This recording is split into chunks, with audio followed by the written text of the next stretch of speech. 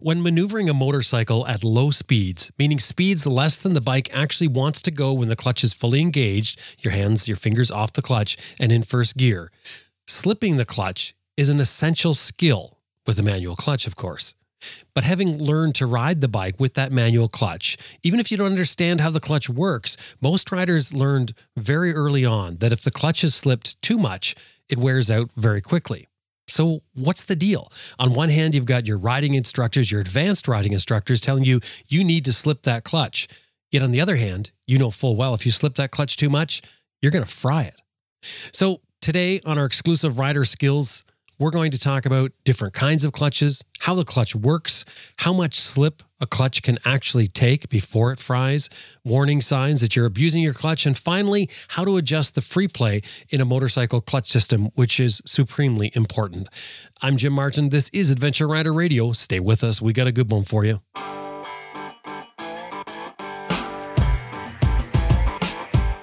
I'm Sam Manicum. Ted Simon. Austin Vince. Simon Pavey. Bill Dragoo. Helga Pedersen. Jocelyn Snow. Charlie Borman. Simon Thomas. Lisa Thomas. Grant Johnson. Jimmy Lewis. Elspeth Bayet. Sean Thomas, and this is Adventure Rider Radio. Best Rest Product is the maker of the Cycle Pump, the best tire inflator for motorcyclists. It'll inflate your flat tire in less than 3 minutes. Made in the USA, comes with a lifetime warranty. They also distribute Googletech filters, cyclepump.com. And Green Chili Adventure Gear offers American-made, heavy-duty luggage systems for all types of motorcycles. You can turn any dry bag into luggage using their strapping system. And of course, Green Chili Adventure Gear is tested in extreme weather and terrain to withstand the abuse that adventure riding gives it. Tough, reliable gear. GreenChiliADV.com. Rider Skills is an exclusive program we developed here at Adventure Rider Radio designed to give you tools that can improve your riding skills both on and off-road. Now, these segments, of course, are not meant to be a substitute for professional training. These are ideas and concepts that should you choose to try, you're doing so at your own risk. And now to explore just how much we can abuse our clutches without ruining them and much more. We've got Clinton Smout. Clinton is the head instructor at Smart Adventures in Ontario, Canada. He's a BMW certified instructor as well as he has a host of other certifications and qualifications for training street riders, ATV riders, snowmobilers, and more.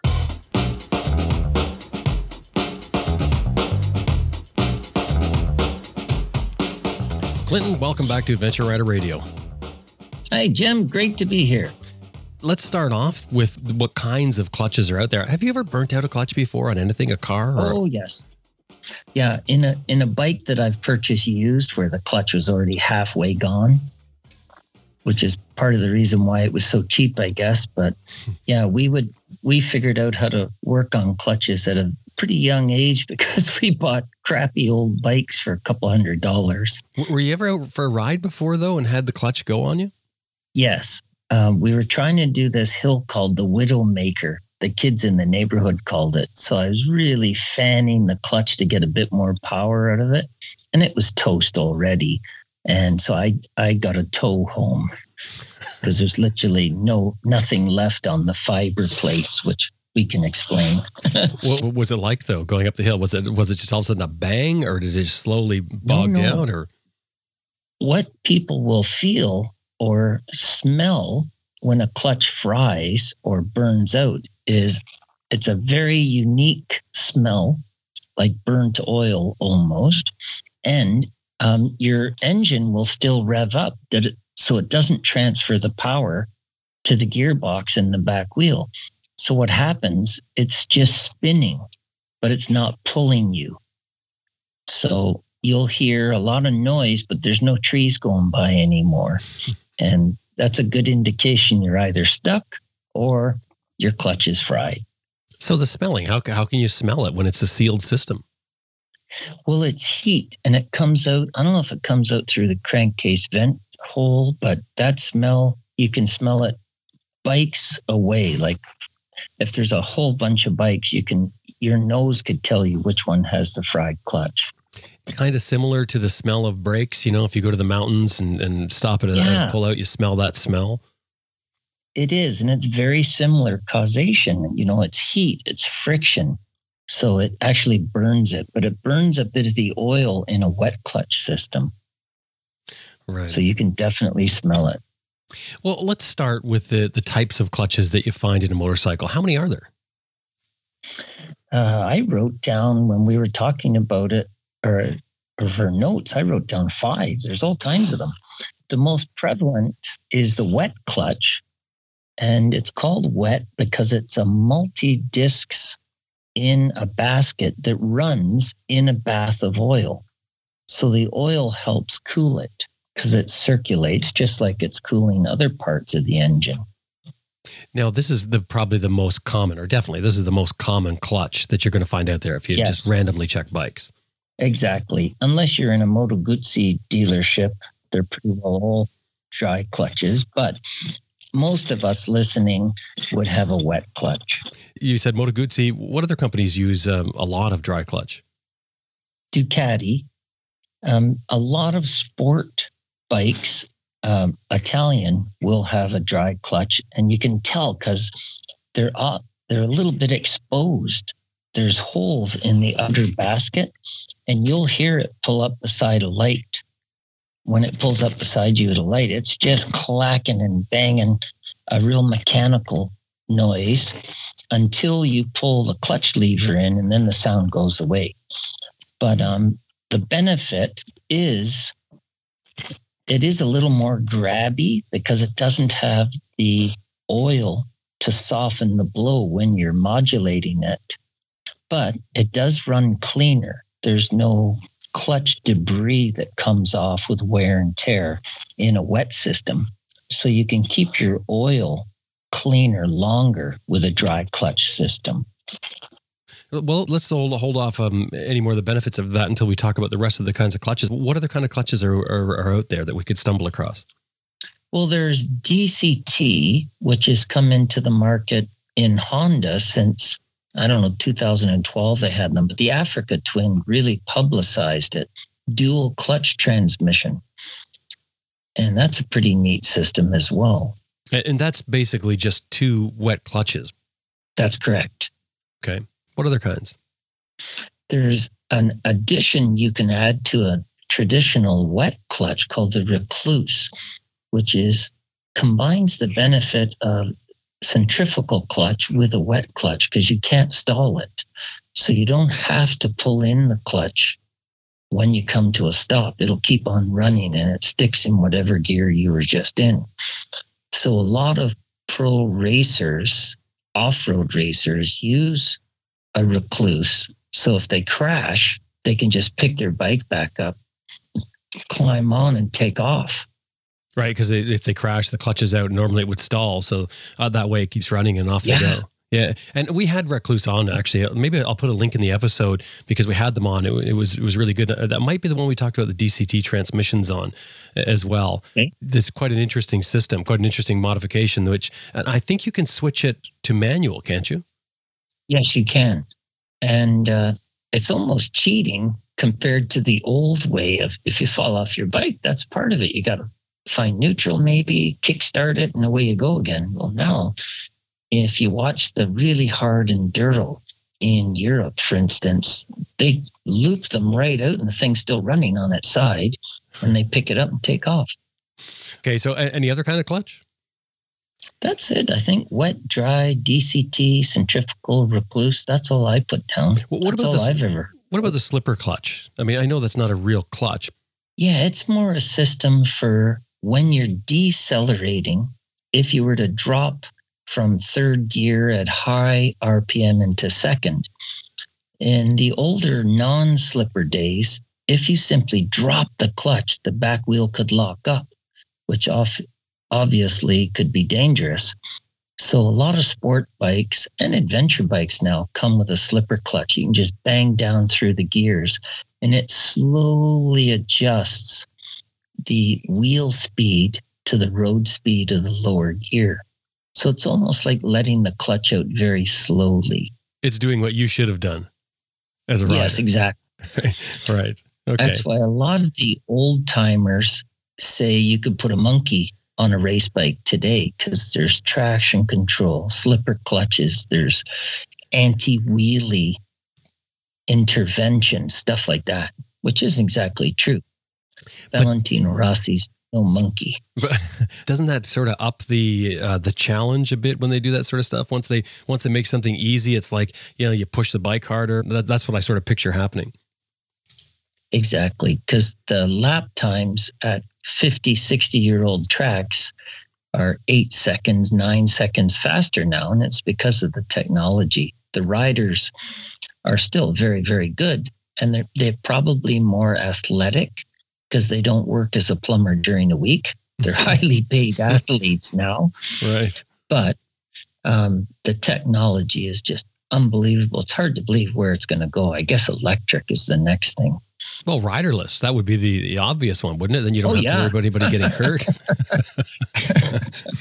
So, okay. Cheaper. Yeah, definitely. Yeah, they don't have to sponsor a rider. You just sponsor a seat, That's it. Yeah. But, okay, well, let's start with talking about the clutch itself and what it does. What's the purpose of it and how does it work? Well, in most motorcycles or standard transmission cars, the clutch's job is to transfer or connect the power that you've created with the throttle. So it hooks up the power from the engine to the gearbox, whatever gear you're in. So it connects and disconnects power.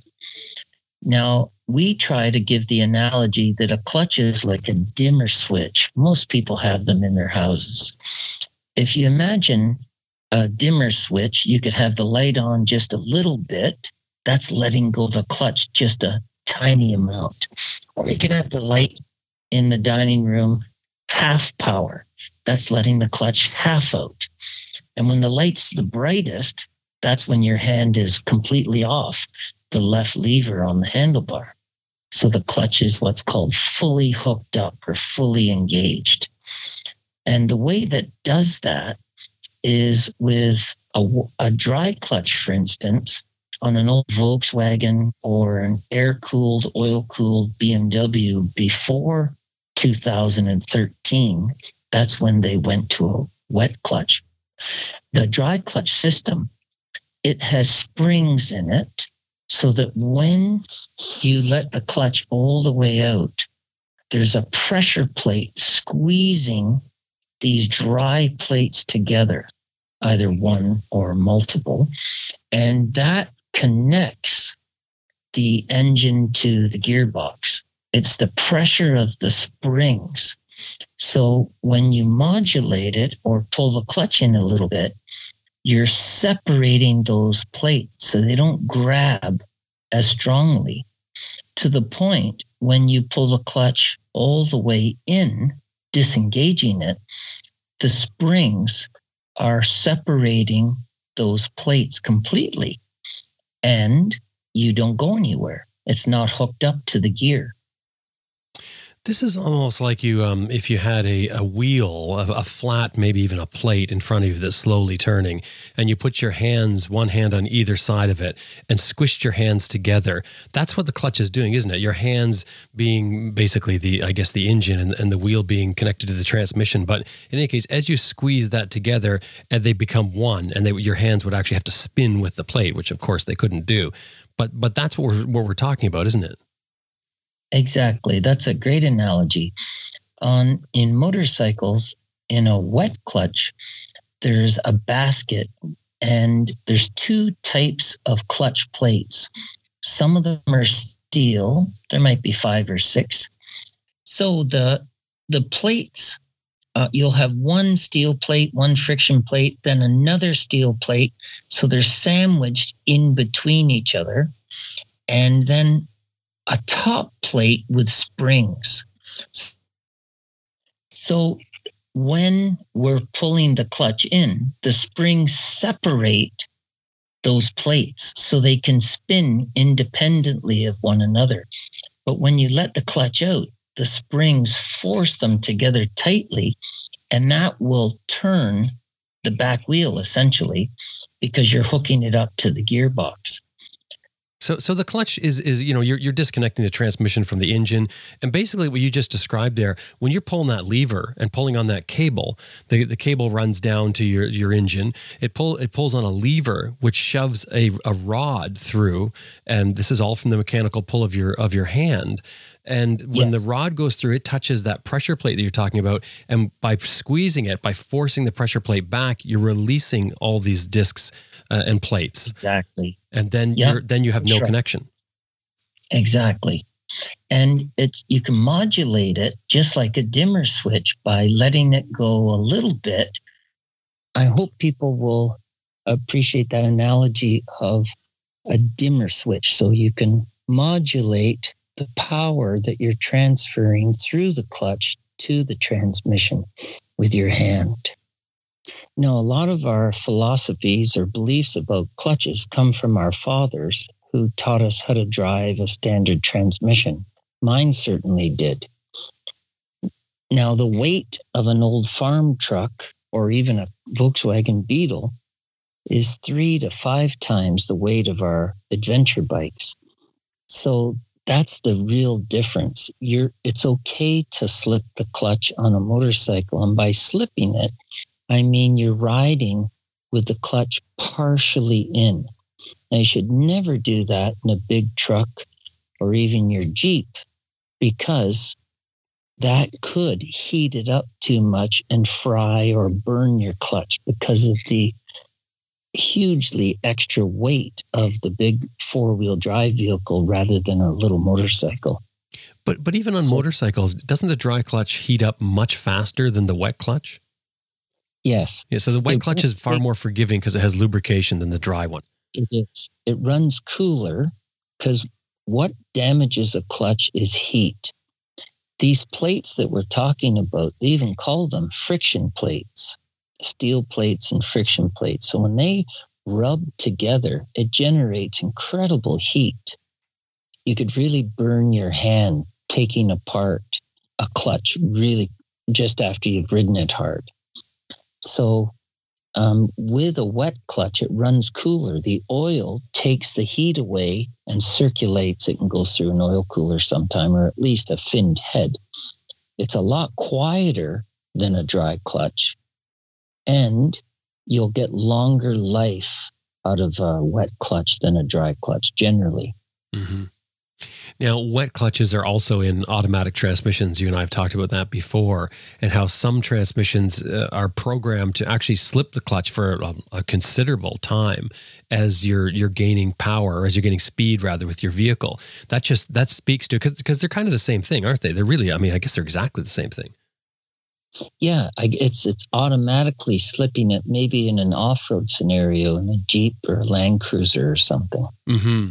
And it's so it's the same kind of clutch. It's even the same setup with the basket and everything with the clutch plates than what we have in our motorcycles. Yes, very similar. The wet clutch also is good, Jim, because it kind of dampens the hit, where you'll get a little more clunky transmission use with a dry clutch, audibly, and the feel in your hand. There's a real my HP2 that I have is a dry clutch, a BMW. Very clunky clutch. It's not as smooth as a wet clutch. And you got to be more careful with that too, right? You got to get off that clutch quicker than what you would with any of your wet clutch bikes. Yeah, they're more prone for heat trouble. You'll wear one out in racing, so very few race bikes, thousands of BMWs have done the Dakar in the heat with a dry clutch. It's not that they're terrible. They just don't last as long as a wet clutch. So you got to be more careful. Yeah. So if you're stuck or something like that, yeah, you want to be a lot more careful with that dry clutch. You can get away with more with a wet clutch. Yes. I was going to talk about getting stuck, because that's a great way to fry your clutch or burn it out. Our son, when he started riding, very, very adept rider by, 12 years old, 13. And we got him a little YZ85. He worked at our school and paid half it off. I guess in the States it's called a YZ85. But we got this little 2-stroke Yamaha, and when the track was really, really muddy, he would fan the clutch to get up these really steep, muddy hills. So when you pull the clutch in and you keep your throttle on, the engine RPM goes up dramatically because it's got no load on it. You're not pulling anything. So then he would drop the clutch, because then you get a bit of wheel spin and your power keeps up. So many people will fan a clutch as the last resort to get up that last little bit of the mountain where they would have stalled out, not had enough power. So it's a quick way to build power, but it really heats up the clutch. So the next day it was a little drier, but he was complaining, it doesn't go as fast. It seems to be making a lot of noise.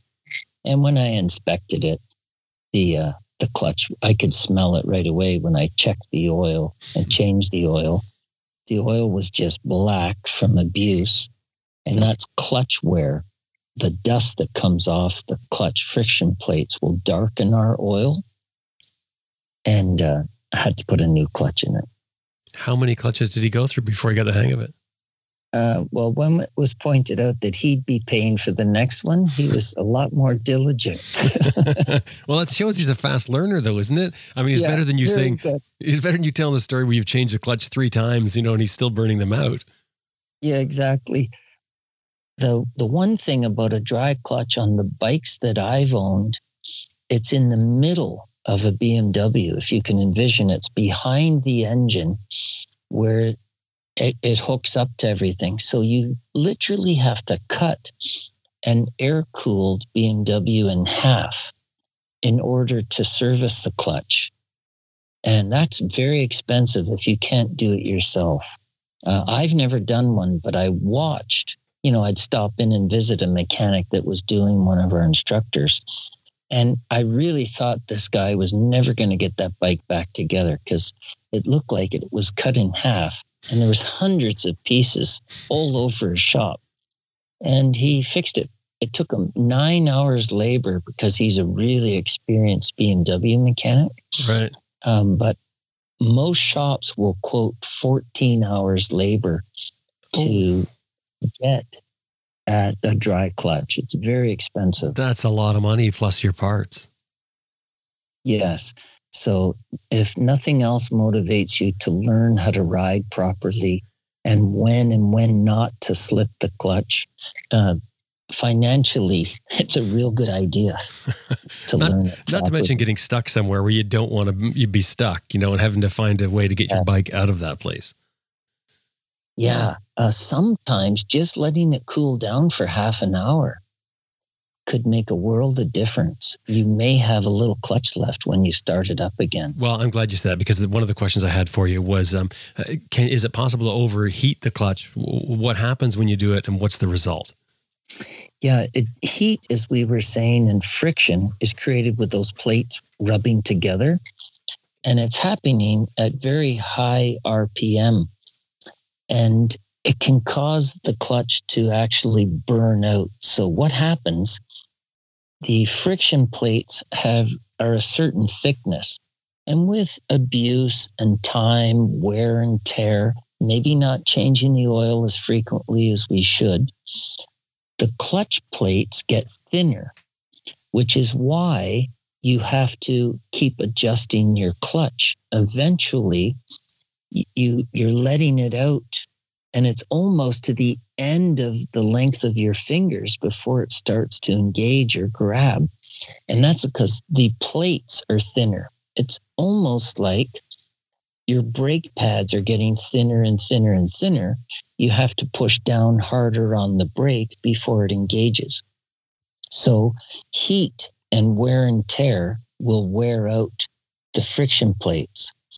What happens with the steel plates is they discolor. They turn very dark colors when they're shiny metal, when they're new. And that tempered steel loses some of its ability to hook up to the friction plate when it gets very, very burnt. And so the word fried clutch, burnt clutch, is very descriptive because it's the heat that kills them. The ridges of the thickness of the friction plates, the plates that are in the middle of the clutch pack get the most abuse. So they'll get thinner first. They wear out faster than the friction plates on the not in the middle, on the outer edges.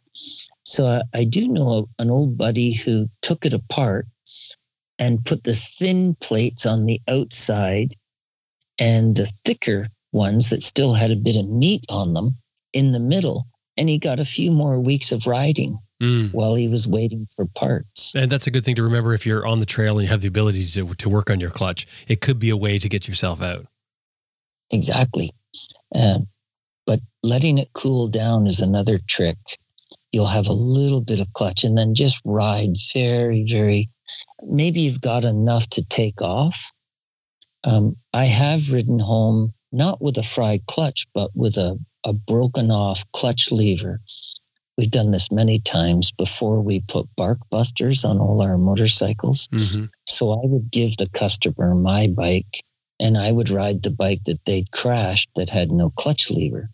So you just push it running along beside it and then bang it into gear and shift very gingerly and then hit your kill switch when you're coming into a stop because you can't pull in a clutch. And you have no traffic lights.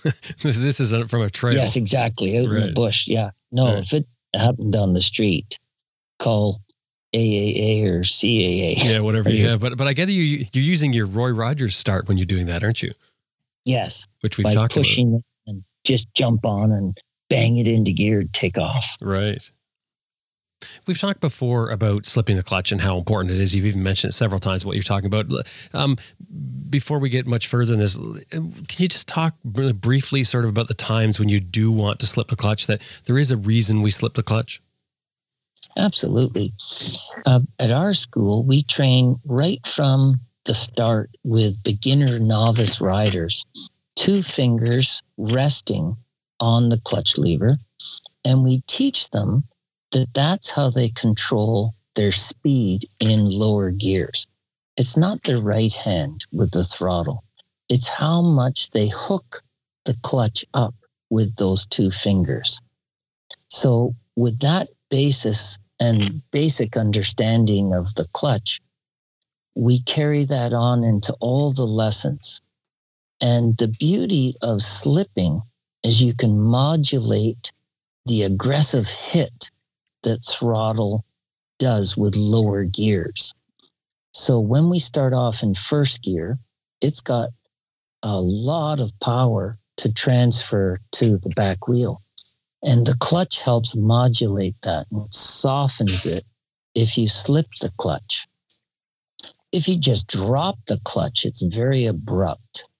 And if you try riding around with the clutch all the way out, it's very hard to control, especially big adventure bikes if you're trying to weave through rocks or trees or something. Because you're being forced to go the minimum speed the gearing is set for. Exactly.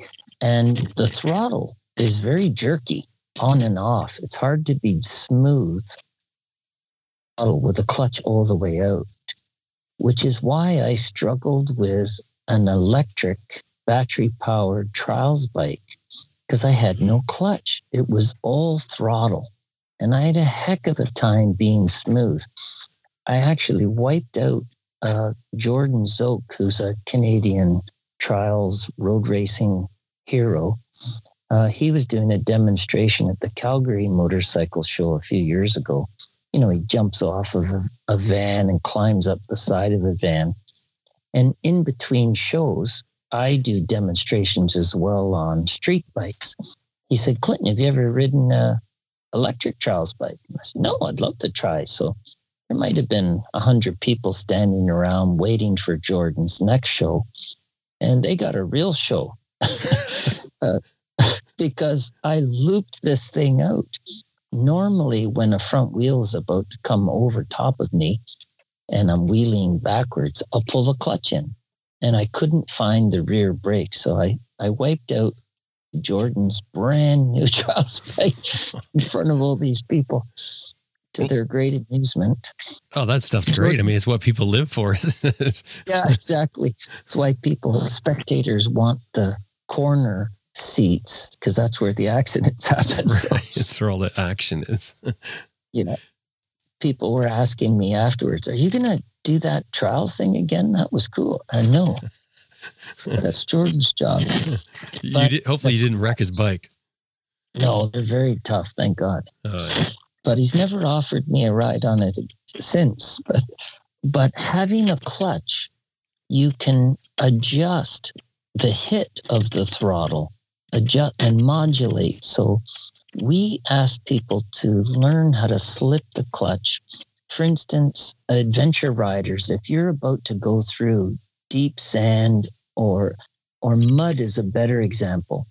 Throttle input in mud is it should be very sensitive, because when you create wheel spin, it slides out to the right or left. You're going to crash. So we always teach, before you enter the mud, give your bike a shot of momentum and then simply slip the clutch to soften any throttle inputs. Try to keep the throttle constant going through the mud, but the secret really is slipping the clutch. Where this was really evident to me is we went to the Yukon not that long ago, and about 5 of us of the 20 arrived a day early. So we unloaded all the bikes, and 2 of the guys said, Clinton, you've been here before. Can you take us for we want to go on a real adventure ride. And I go, well, we're in Whitehorse. It's like being in Toronto, kind of, except less kayaks and moccasins. But in Whitehorse, if you go out of town maybe 15 minutes, you're pretty well in the bush. So I did find some single tracks that was going along a hydro line, but it was very hilly and very muddy. So I was leading, even though I didn't know where I was going. And I went up and down these hills, and it was really greasy. So I was slipping the clutch. And these other 2 fellows couldn't get up these hills. They kept crashing. And they thought it was because I was on a new BMW 1250. But we had identical tires. They were on a big KTM 1090 and a Tenere 700. It had nothing to do with the bikes. It was all about clutch use. So when I coached them that, you're really not slipping the clutch, because I was watching them.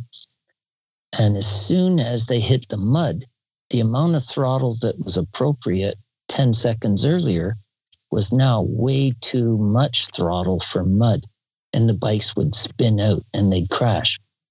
So I tried to explain to them, if you modulate the clutch, slip it, you're taking away a lot of that aggressive throttle hit, and they were able to climb the hills. Where it got really exciting was the downhills. There was a lot of crashing.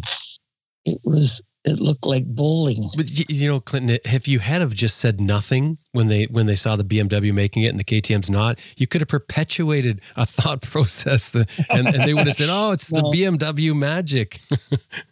Yeah, well, BMWs are known for very good torque, so kind of a pulling type power. They're tractors.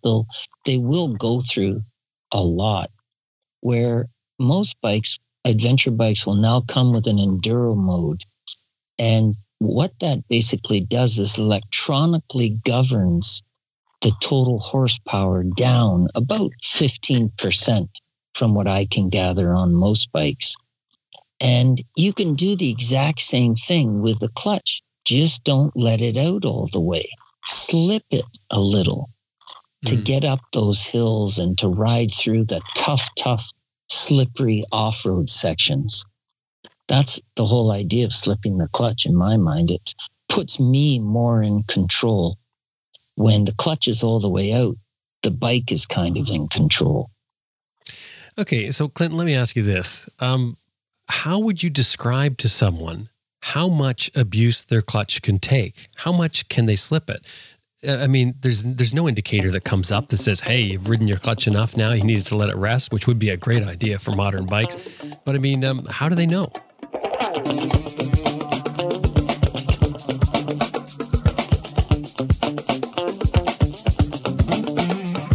We're going to take just a quick break. When we come back, we've got a lot more to talk about, including how to properly adjust your clutch. Stay with us.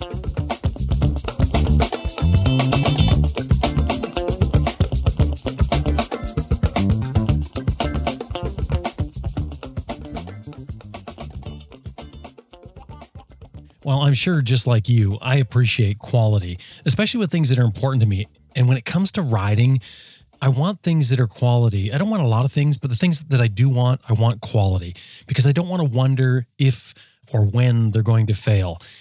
Atlas Throttle Lock has nailed it. I mean, nailed it when it comes to quality. They have a stunningly designed throttle lock that fits any bike. You can easily switch it between bikes, so you don't have to let it go if you decide to sell your bike. The Atlas Throttle Lock is machined from metal. Like, it feels great, but more importantly, when you mount it on your bike, it works extremely well. It works so well that you'd swear that it was OEM, or maybe, like I keep saying, better than OEM. It's a work of art. It looks like something you see on a one-off, exclusive bike. You know, one of those really high-end bikes that only people with a lot of money buy. It's like that sort of quality. It's got two buttons on it, one for engage, one for disengage, and it works so smooth. It's really kind of changed the way I've used a throttle lock. I've always had throttle locks, but I've used them intermittently, and I found them, a fiddle thing that you had to mess with all the time.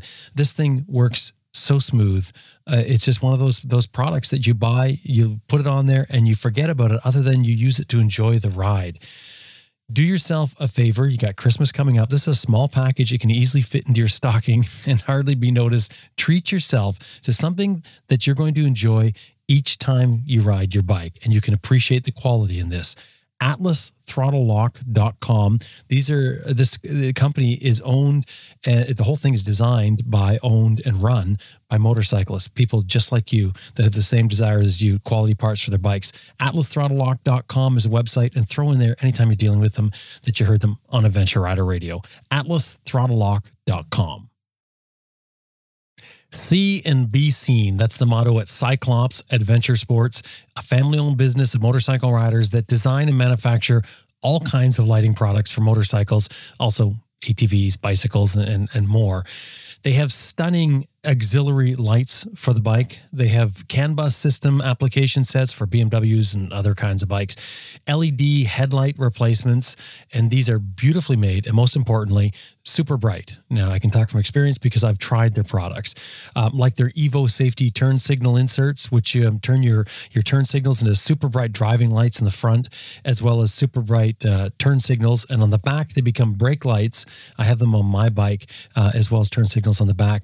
These are stunningly bright. When you step on the brakes on this now with my bike, I notice it commands attention that only LED can do, and only a super bright LED.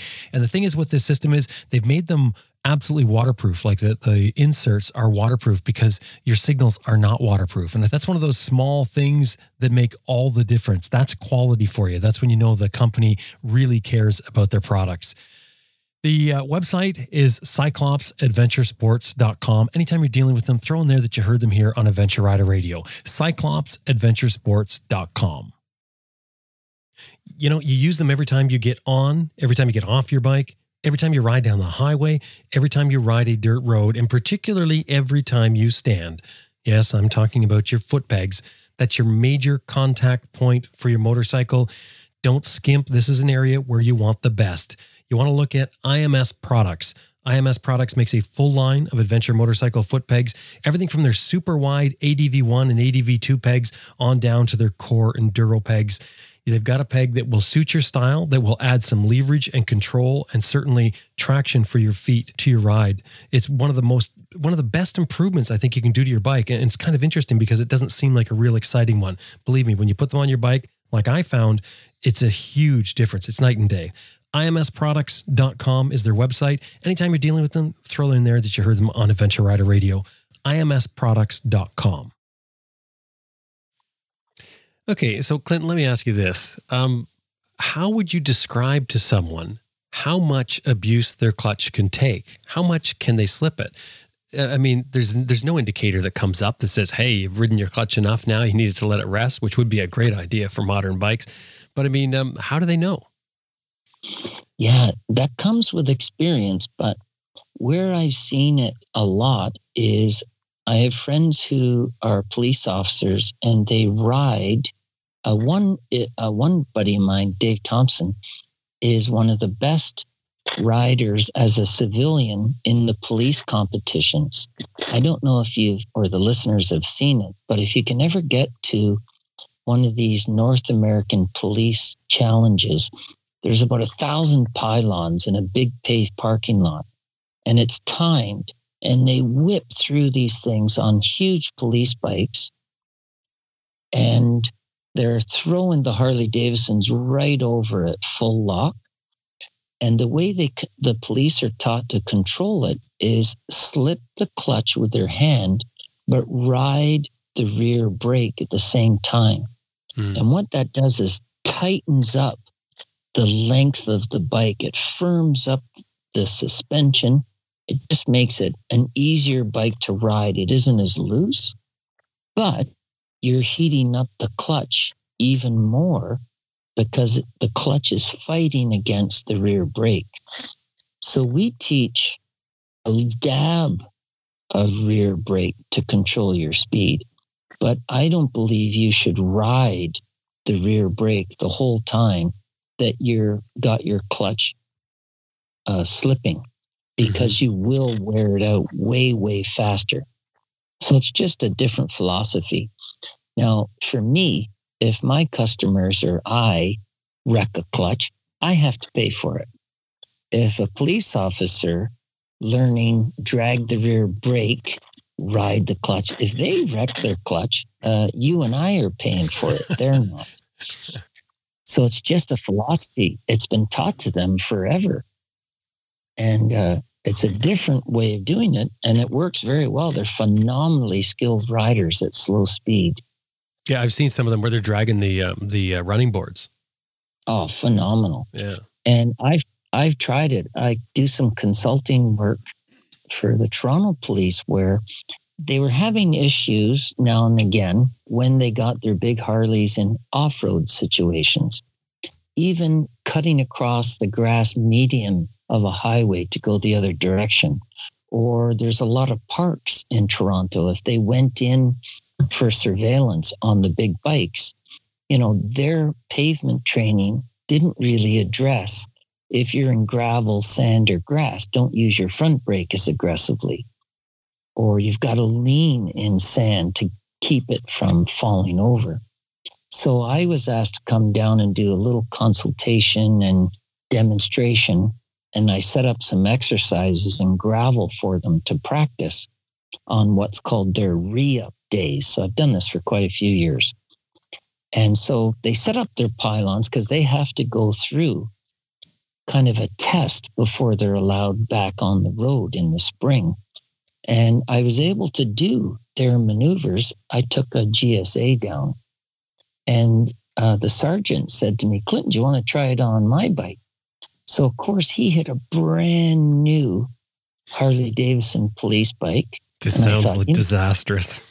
Oh, you know where this is coming, don't you? So with everybody watching, they all stopped and pulled off to watch the chief instructor, Clinton, do it. I didn't get 20 feet. I just threw that thing over into the first corner and dropped it. It seemed like the front end on that bike was heavier than my whole bike. So I went from a 560-pound bike to a over 900-pound bike. And then they all yelled at me because it just tipped over. When I jumped off to try to lift it up, I'm not allowed to, because if there's an officer close by, you get help lifting your bike so you're not off work with a bad back. Mm. But yeah, their skill was humbling. What happened to the bike? Oh, nothing. But everybody's eyes were very big because I'd crashed the sergeant's bike. Because the new recruits are on old junk. It's the seniority officer that has the nice bikes. With all these bruises to the ego, Clinton, how do you keep going? I have a bad memory. Oh, that's I just good. forget.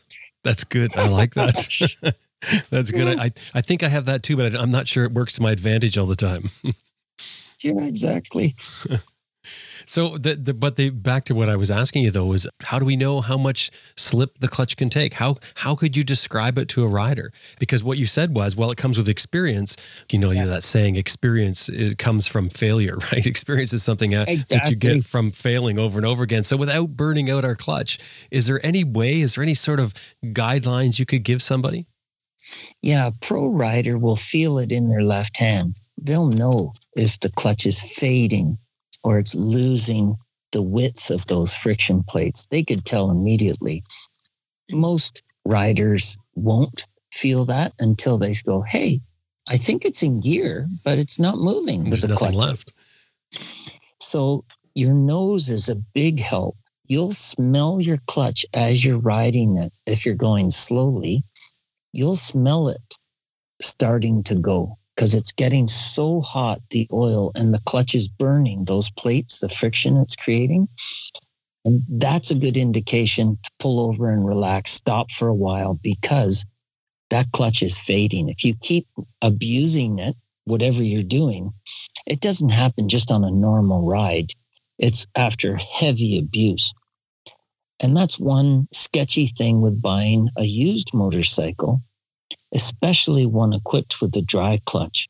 If you don't know how to assess the clutch, take it to a shop and have a pre-safety check done. It may cost you an hour's labor, but an expert will tell you, you know what, that clutch is half shot. That means that bike has to be cut in half. If it's an old BMW, well, pre-2013, that could cost you couple $1,000 in labor and parts. Mm-hmm. It may factor into the purchase price.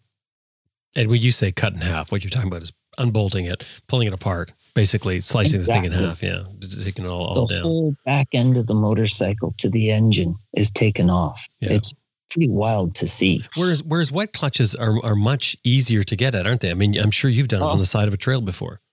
Yeah, many, many times. Since 2013, for instance, the BMW clutch is at the front of the engine, runs in a bath of oil. It unbolts.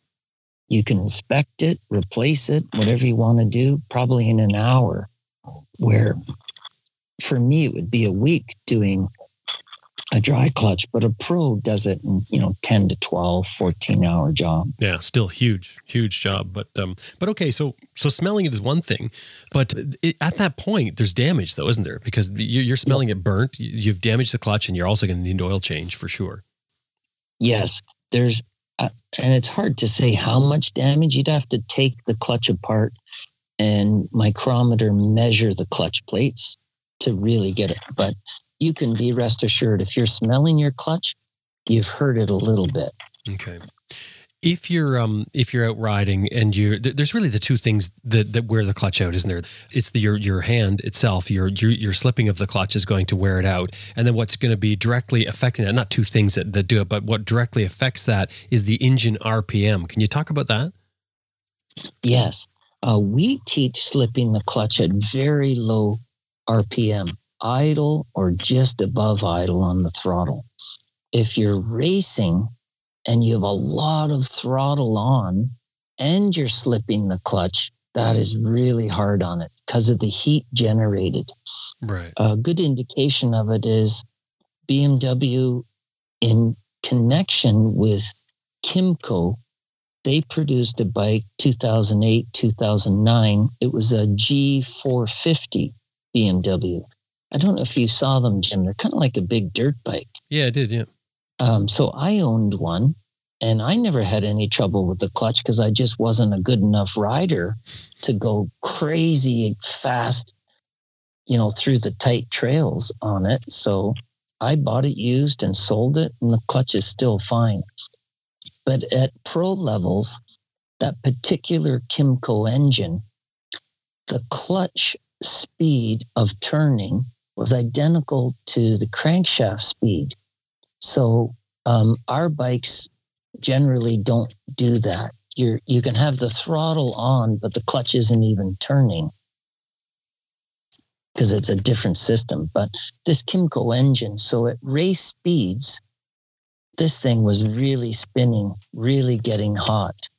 So to kind of introduce this BMW 450 to the world media, BMW hired one of the fastest enduro racers in the world away from another company, a gentleman by the name of David Knight, who was a trials rider in his younger days, turned into a world-ranked enduro racer, phenomenal rider. And he sadly would be winning races, but the clutch would fry on this particular Kymco 450 design. Towards the end of the race, there he would be on the sidelines with the clutch fried. And it was a very high RPM, shifting, slipping, what a normal ride he would do. That particular engineered design wouldn't stand up to it. So he didn't stay with BMW at that time. He switched to different companies because he just couldn't stand losing the races at the very end of it when the clutch fried. But it happened 3 times in a row. Now, to get out of his contract, it was interesting.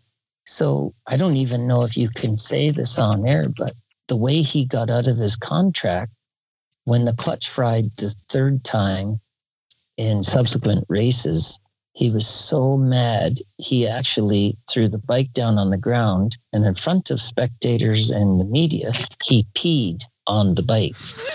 And he was no longer employed as a BMW racer. I can't imagine why. What you're talking about with the clutch there is very technical, but the clutch on the average motorcycle is heavily gear reduced from the crankshaft. There's a small gear on the crankshaft and a larger gear on the outside of the clutch basket, which reduces the clutch speed. I assume they're doing that for what you were just talking about. That's one of the reasons. The other one may be to get the thing more compact. But what you're talking about there with that bike is that gear reduction wasn't there. So the clutch is spinning at the crankshaft RPM. Exactly.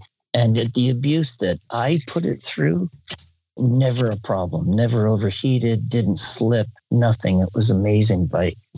I just sold it during COVID because, we didn't really put customers on it, and it was a luxury for Clinton to have. So I needed the money, but I would buy another one. It was a great bike. Yeah. They're not in production anymore.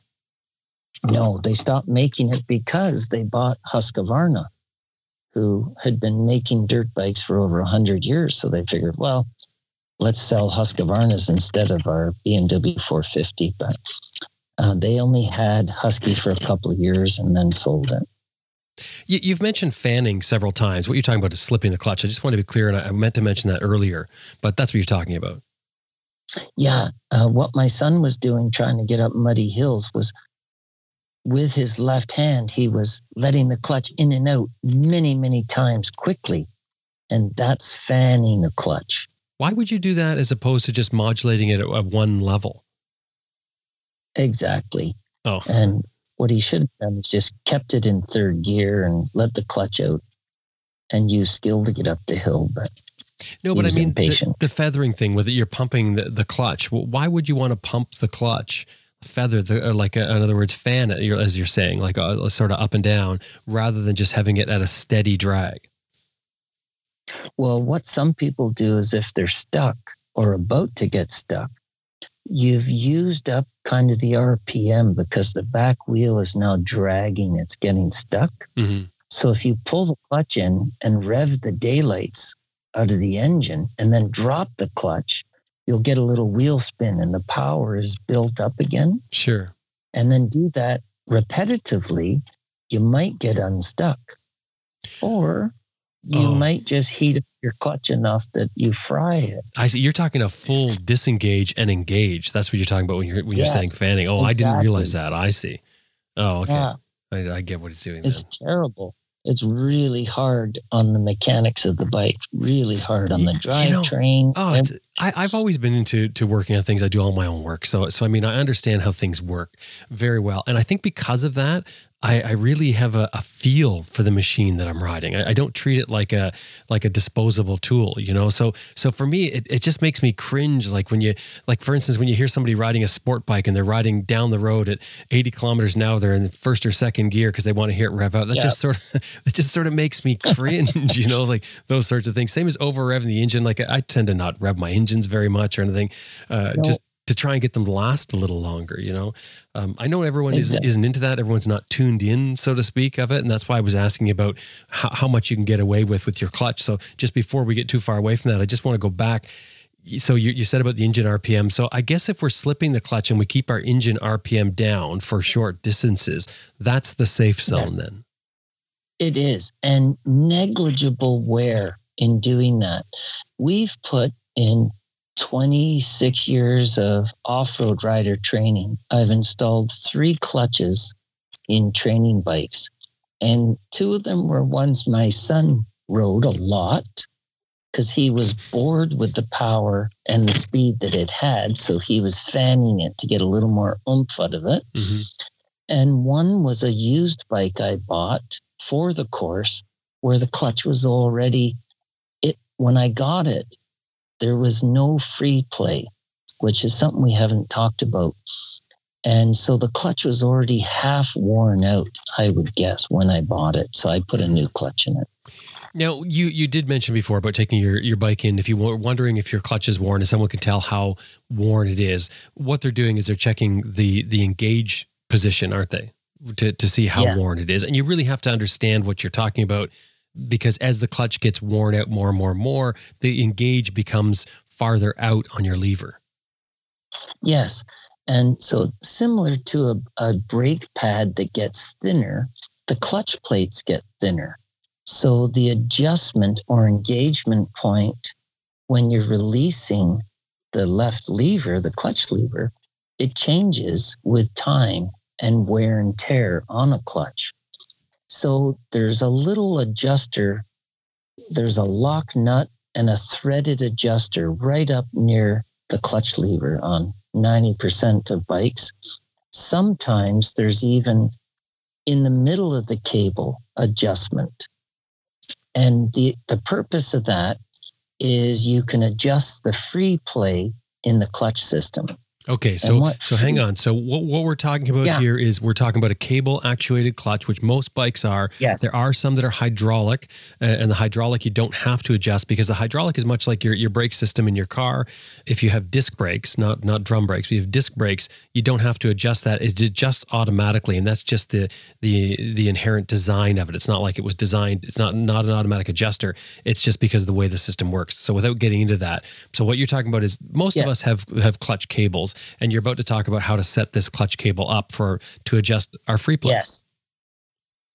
So if the bike is in neutral and you pull your clutch in a little bit, it doesn't have to be running, doesn't make any difference to it. But let's say it's not running, pull the clutch in and you should get a 1/4 inch of movement.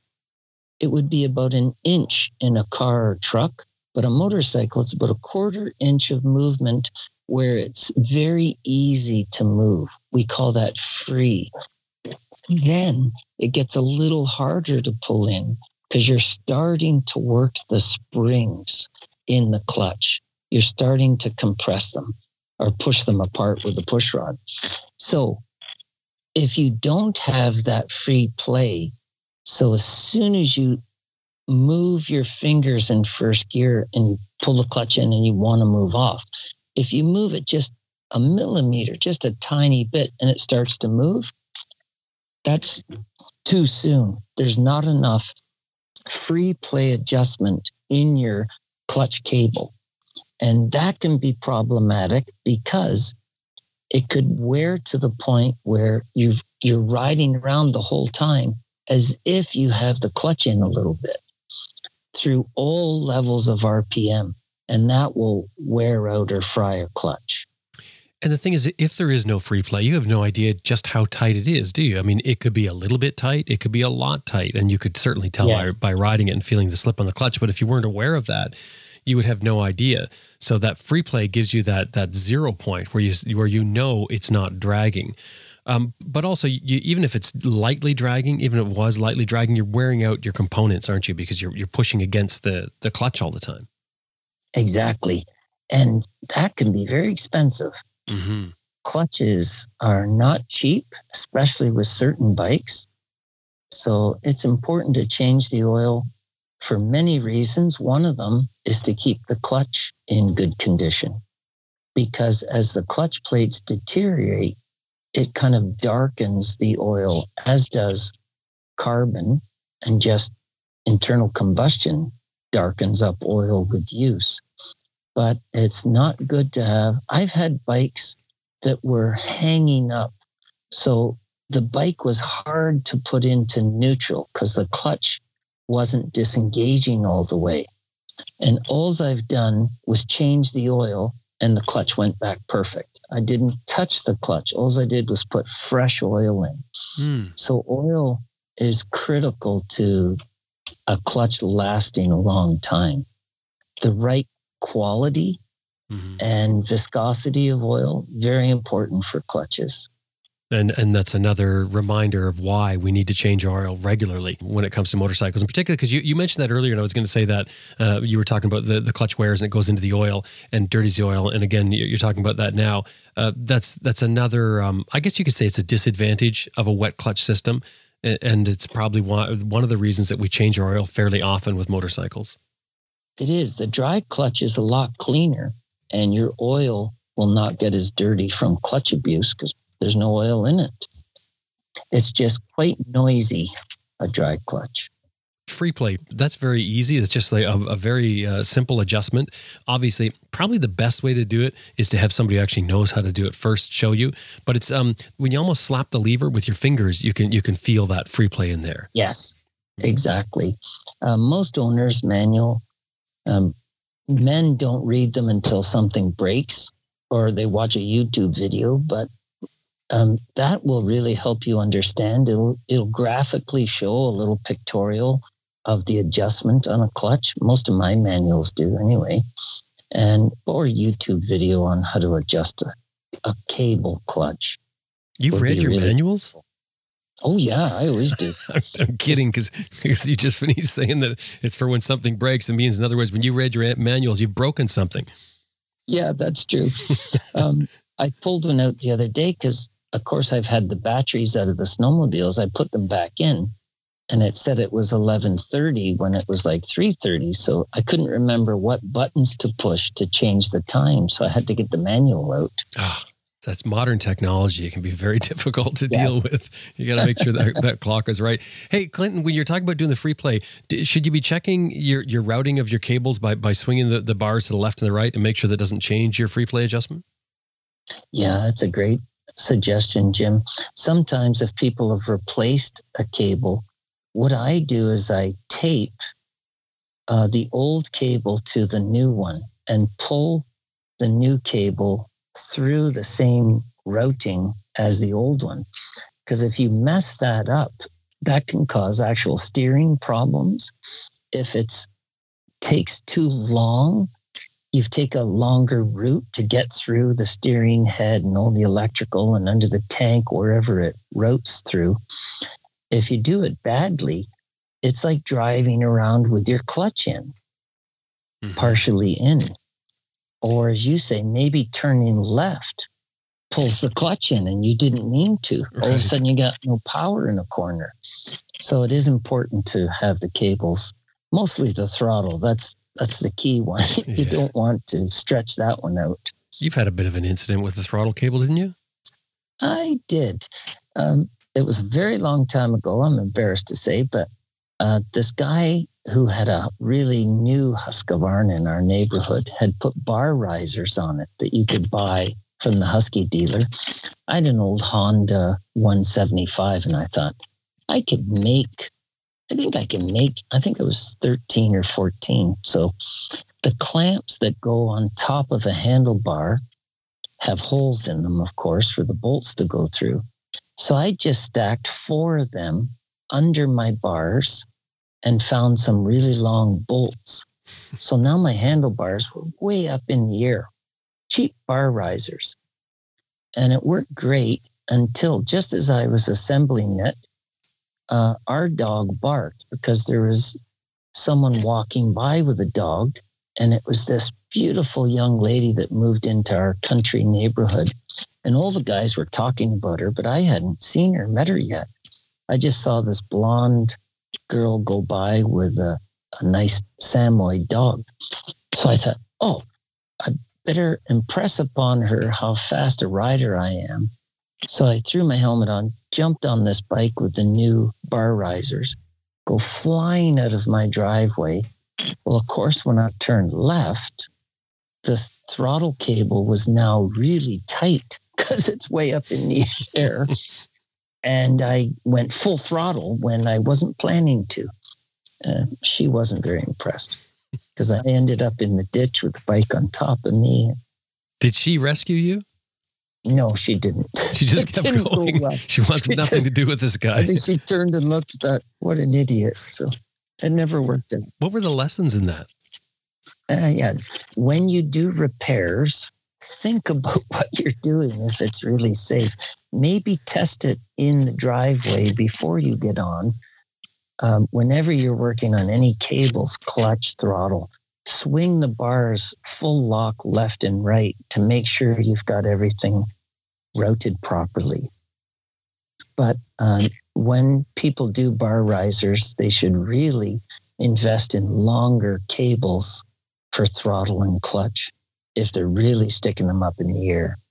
I'm not an advocate of bar risers, but if people do, make sure you've got the free play still.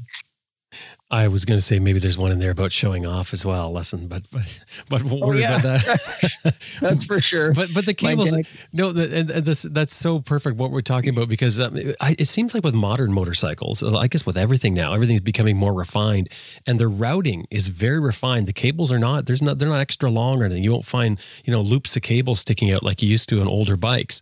So they're just a simple reroute, like you mentioned. If you miss going through a loop, one of the areas where it was supposed to go through, you could change the length of your cable effectively by swinging your bars back and forth. So and that could be very unsafe. I like your idea of routing the cable with the old cable. And I was going to mention that, the bike that I'm riding now, I think I've owned it for 10 years, I guess. And like a real high percentage of what I do is low speed, rough riding. I love hitting the rough stuff, the trails and things like that. So I end up slipping the clutch a lot. It's still the original clutch and shows no signs of being worn out.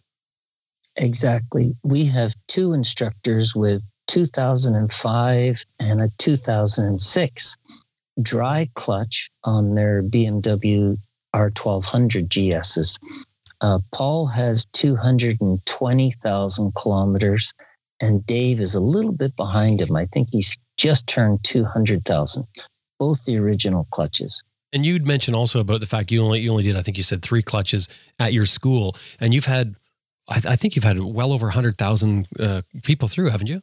Yes, 109,000. 109,000 people riding your motorcycles, and you've only done 3 clutches, and these are beginners, like a lot of them. Absolutely. And nobody will abuse a clutch more than a new rider. Yeah, of course. Because they're forgetting to let it out all the way. They're bang shifting. It's very tough on a bike. It makes me cry sometimes, but because the bikes just get hammered. But that's part of learning. We're all a little tougher on them when we were learning. But, yeah, of course, because you don't have the coordination for it. I mean, it makes perfect sense. But it does speak to how tough these wet clutches are. And you don't have any dry clutches in your school, do you? Just my own bikes that are pre-2013 BMWs. I have 3 of them that are dry clutches. Yeah, that's your bike, though. That's your ride? Yes. Okay. Yes. Would you have a dry clutch in the school? I would, like pre-2013, all our BMWs were dry clutches. Oh, okay. So you did have it then at one point. You were running dry clutches. Yeah. they stood up really well. Never had a problem. Okay. Mind you, we're giving them back after one season, 3,000 miles, 5,000 kilometers worth of use. Mm-hmm. So there was no negligible wear on those clutches. Right. So, okay. So what else? Do you have anything else that we should be talking about with the clutch? Let me see.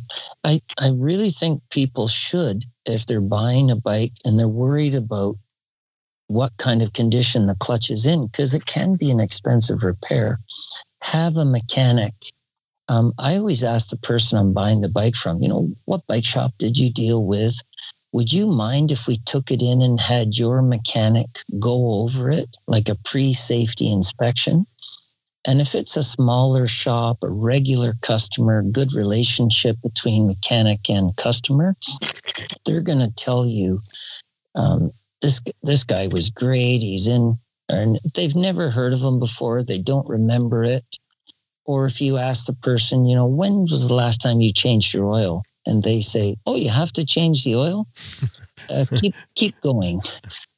I like seeing an owner's manual with dirty fingerprints in it. At least somebody was checking something before they did their own maintenance. Yeah, that's a good tip. And you can really see, checking over a bike if there's vice grip marks on the nuts and bolts. They didn't have proper tools. I'm not going to buy that bike. It's just had poor maintenance. Mm-hmm. So as far as clutches go, see if there's free play.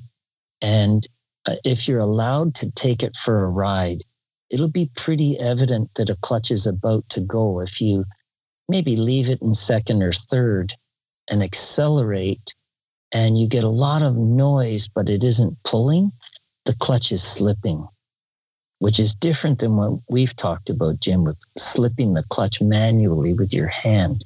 If it's just spinning, it's not grabbing, it's not transferring the power, then the clutch is half shot. Yeah, and what you're talking about is it's worn out. The springs are extended. They've lost the compression that they need. The clutch material is worn down.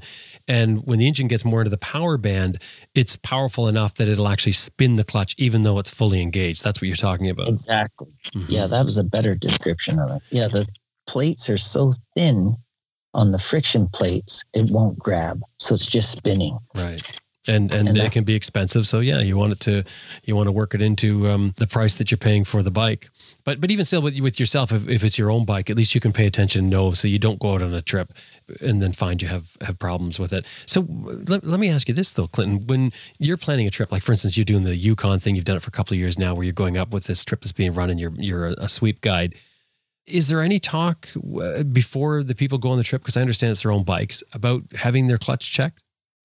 Yeah, we've learned this. We've done it 3 times now. So now it's a requirement that you get your bike checked over before it's loaded on the truck. Not just you checking it. Yeah, no, not just the person, because they looked at it. Yeah, it looks great. Yeah, it feels fine. It's very shiny. It's very shiny. Yeah. No, we want not like a pre-safety, but are the tires good? Your chain still has adjustment. The cold cranking amps of a battery, if you're going way up north, is critical. It could start, in Ontario, where we are, most of us come from that go on this trip, but you get it at 0 degrees freezing. And now Clinton has to tow you every single morning to bump start the bike, mm-hmm. or to boost the battery every day.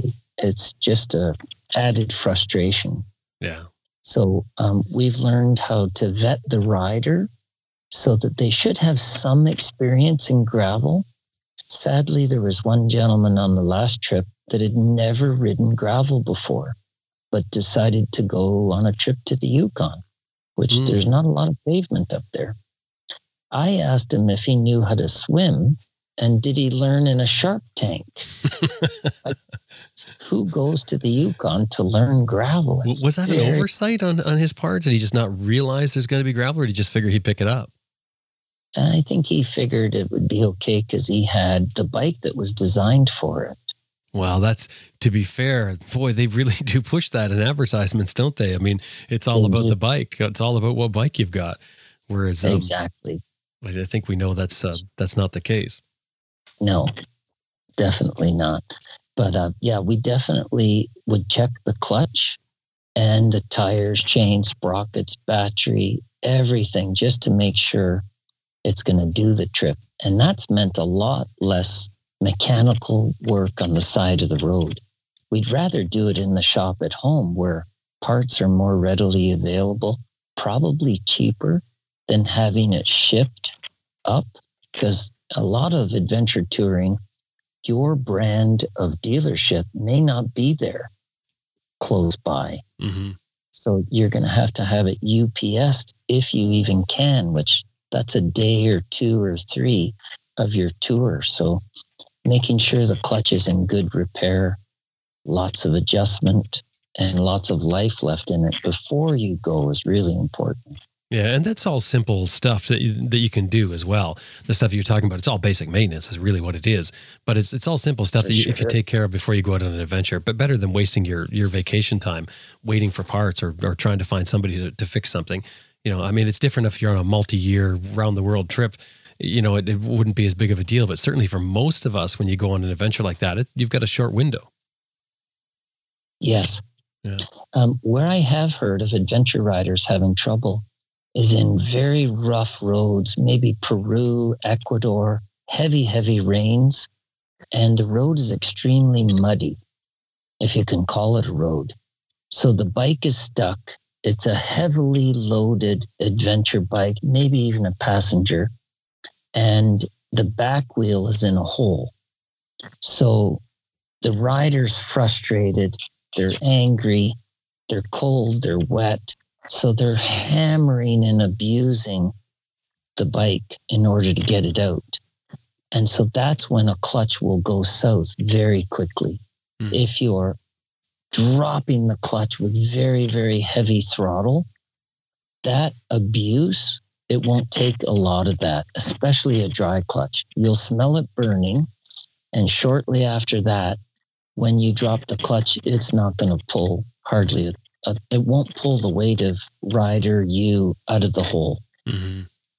And so, that again is, because it sounds like you're dumping the clutch, it should just be engaged. You might wonder, why would it wear? But as it's engaging, as you've dumped the clutch, it's not instant. It's not like a dog gear going together or something like that. The clutch will actually spin itself tight, as it tightens up. And that's what you're talking about. That's incredible heat. Yeah. And that abuse repetitively will leave you stranded on that road. So if you're ever stuck like that, think of your clutch, shut the bike off, dismount, passenger and you. What I would do is lay it over on its side and then drag the back wheel so you're far away from the hole before you pick it back up and continue.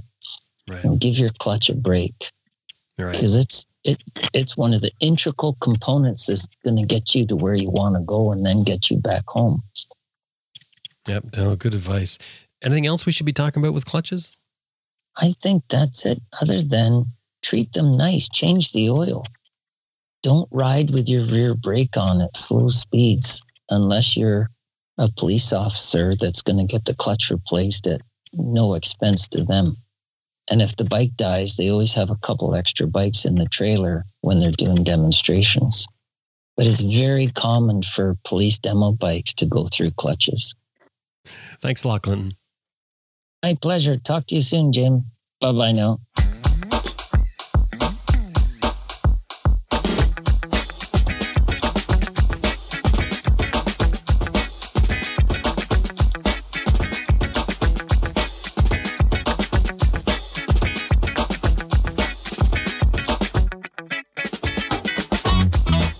I was speaking with Clinton Smout from his office at Smart Adventures in Ontario, Canada. Smart Adventures specializes in motorcycle rider training. They also do ATV and snowmobile rider training. The website is smartadventures.com, and we'll have that link in the show notes, of course, as well as some photographs from Clinton that helps illustrate some of the things we've been talking about today, all available in the show notes for every episode on adventureriderradio.com.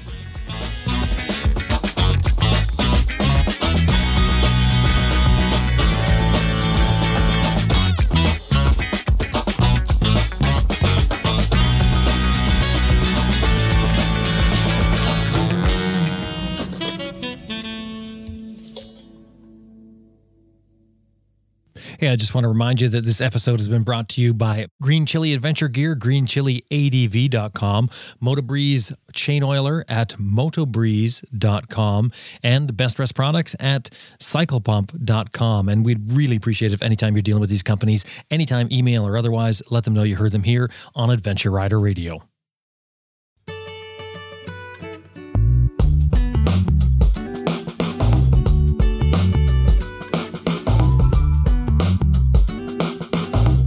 Well, that about wraps up another episode of Adventure Rider Radio, and we sure hope you enjoyed listening to it as much as we did making it. I always love rider skills. I just love talking about this stuff, love learning stuff.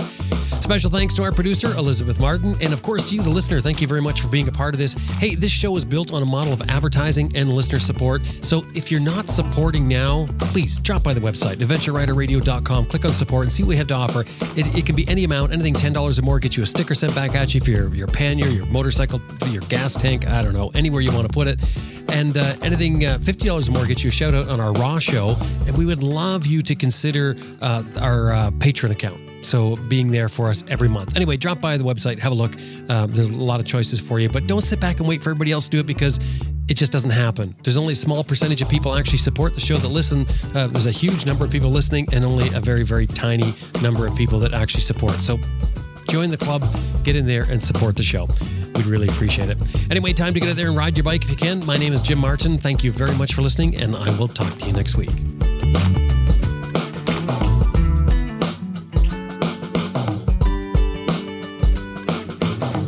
Hello, this is Travis. And Chantel Gill. And you're listening to Adventure Rider Radio.